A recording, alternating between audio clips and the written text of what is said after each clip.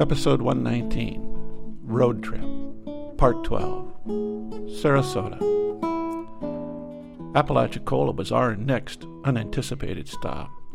The name alone forced a stop. Apalachicola is so much fun to say. This was the home of John Gorey, pre-Civil War. He was a doctor and somehow connected malaria with heat. He thought about how to cool things down and invented refrigeration and the ice-making machine. Just try to imagine the world without refrigeration and ice machines. Amazing, huh? I never heard of the guy before. They have a nice big monument to him, including his grave, set just behind a historical old church. Lots of big oak trees and hanging Spanish moss. We had to leave this quiet place and make time if we wanted to get to Sarasota before dark. This is Retirement Talk. I'm Del Lowry. Beautiful white sand beaches lined our drive. We took turns driving and biking right along the beach. No wonder we never get anywhere. We can't seem to stay focused on going from A to B. We never made Sarasota by dark. We stopped in Crystal River, just a couple of hours short, and spent the night. No need to rush life. Our friend Roy Ingham welcomed us with a great lunch and then a trip to the beach. White sand as far as you can see. We walked on the beach around sunset. It's a popular thing to do. If you would like to lay on a sandy white beach, this would be a good choice. That is one of my better memories of Sarasota. Although, I'm not a beach kind of guy. An even stronger memory is of traffic. Lots of traffic. It was so busy there and noisy, at least where we stayed. Or I should say, just to be honest, as soon as we left our friend's place. Roy lives close to the busiest road in Sarasota, and it still haunts me in my dreams. 10 lanes of fast traffic. It made me nervous.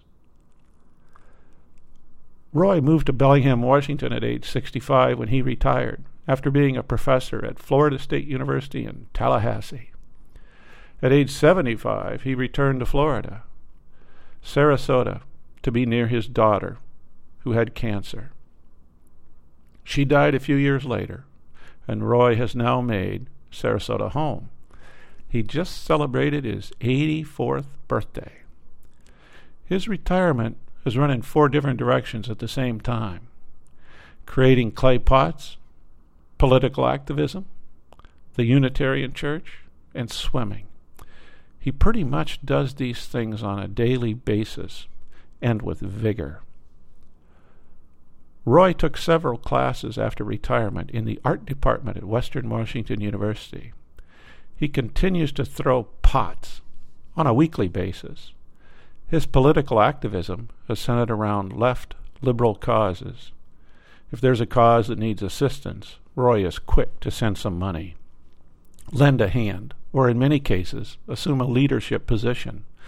The church work has also been important to Roy's retirement life.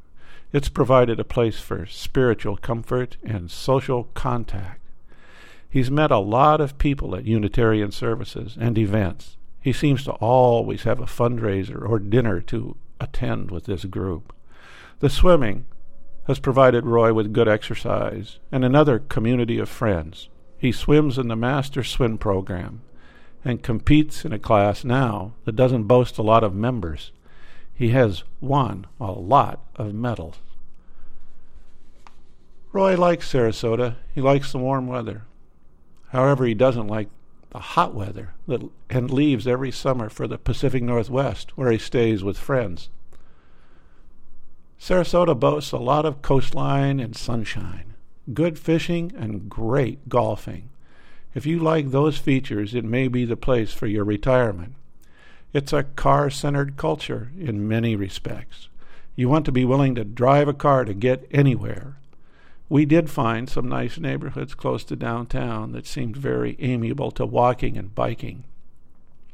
It's a beautiful place, but too many roads and cars to suit my taste. We did see alligators at the Myakka River State Park. They were big and they were wild. That was exciting.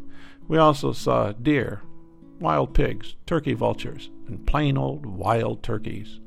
We walked high above the forest in a canopy of cables and suspended bridges and platforms. That was interesting. We did enjoy a lunch with a couple of Roy's friends in the Selby Gardens, a beautiful place. His friends, she's a swimmer, are retired and love living in Florida. He returns to New Jersey each summer to escape the heat and humidity in Florida. She stays. She likes the heat. A lot of people like the heat. You've probably noticed that older people like to keep their thermostats turned up. They like a house temperature of 76 or 78. Perhaps if I'm lucky enough to grow older, I also will not mind the heat so much. I know that on this trip, in January, at 8 o'clock in the morning, I was dripping with sweat while doing Tai Chi. We enjoyed Sarasota, but wouldn't want to live there. We buzzed through Tampa and Orlando on our way to Savannah. Of course, we didn't make it. We had to stop and take in the famed beaches at Daytona.